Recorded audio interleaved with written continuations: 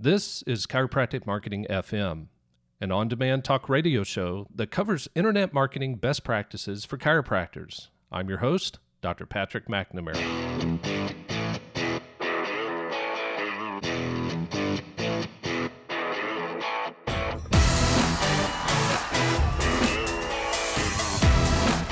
Welcome everyone to episode number 6 of the Chiropractic Marketing Podcast. I'm your host, Dr. Patrick McNamara, and today we're going to focus on search engine optimization. More specifically, SEO that's associated with your local community, known as local SEO.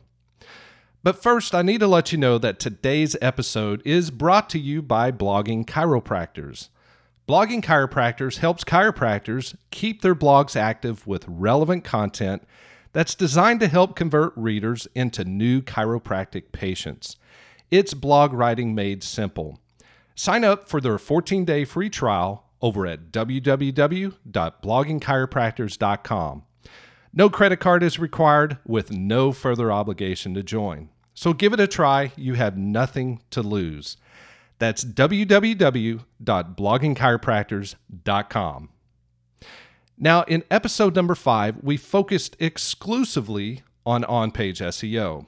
If you missed that episode, I encourage you to go back and listen to it first, since it laid the foundation for what we'll talk about today and in episode number 7. You'll find the link to episode number 5 in today's show notes, or simply hop over to iTunes, Google Play, SoundCloud, or Stitcher and search for chiropractic marketing.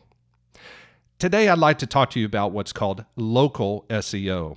Local SEO deals with claiming and managing all of the local directories and citations that represent your business within a local market. These listings are simply online informational sources that contain basic information about a local business, such as its business name, phone number, and address. Good examples of what I'm talking about include sites like Google My Business, Yahoo Local, Bing Local, Merchant Circle, City Search, etc. Your local chiropractic business listings play a critical role on how you perform in local SEO. Matter of fact, search engines often populate these sites at the top of organic search results. But if you haven't claimed your listings, they may show up with inaccurate or missing information. This will negatively affect your local search results, which in return will hurt your business's bottom line. The crazy thing is that there are literally hundreds of these directories. If you've ever tried to claim one yourself, you know what a pain in the rear it can be. Each company has its own set of guidelines to follow and hoops to jump through. If you don't know what each company requires beforehand, it can be downright maddening. So I recommend that you focus on 10 to 15 local directories per month. Go after the big boys first, like Google My Business, Bing Local, Facebook, etc. Then start focusing on the smaller ones. This strategy will make things much more manageable, help you maintain your sanity, and look more natural and organic to Google. Now, you can either create a simple spreadsheet for the task or hire a professional to manage things for you. If you don't know who to turn to, just shoot me an email. I've been helping chiropractors manage their local listings for years, and am more than happy to help you. Just drop me a line at help@chiropracticmarketing.fm. That's HELP@chiropracticmarketing.fm. All right, let's move forward with today's Q&A. Today's question comes from Dr. Deborah. She asked, how can I write successful blogs? Well, first of all, I'm assuming her definition of a successful blog is one that helps convert website visitors into new patients.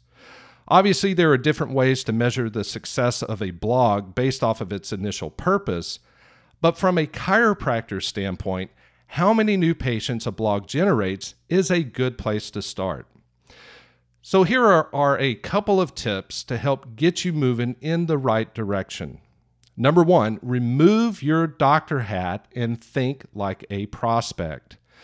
Write content around conditions or symptoms that people are actually searching for instead of around your technique or philosophy. Trust me, if someone in your community is suffering from severe headaches, they're not sitting behind their computer or smartphone searching for terms like orthospinaology, upper cervical chiropractic, or even vertebral subluxation. They're searching for simple terms like headache relief or how to relieve severe headache pain. So make sure your content is laser focused around the wants, needs, and desires of your most sought after prospect. Number 2, spend time writing a quality headline with a hook. I can't stress how important this is. If your headline sucks, people aren't going to read the rest of your article. For example, which of the following 2 links would you click on? The first one that reads, "Chiropractic care is natural and safe," or 5 reasons why you should avoid the flu shot. I guarantee you the second headline would outperform the first. Why? Because the first one is boring and the second one makes people curious. This is critical. If you can't get people to click on your links, then there's no point in writing the content that's associated with them. Now, obviously, there's much more I could say about this topic, but instead of talking about it today, I recommend that you head over to my blog and read 5 blog writing tips for chiropractors, as well as why your chiropractic blog sucks and what to do about it. I'll leave the links to both articles in today's show notes. All right, well, that's a wrap, but don't forget to subscribe to this podcast.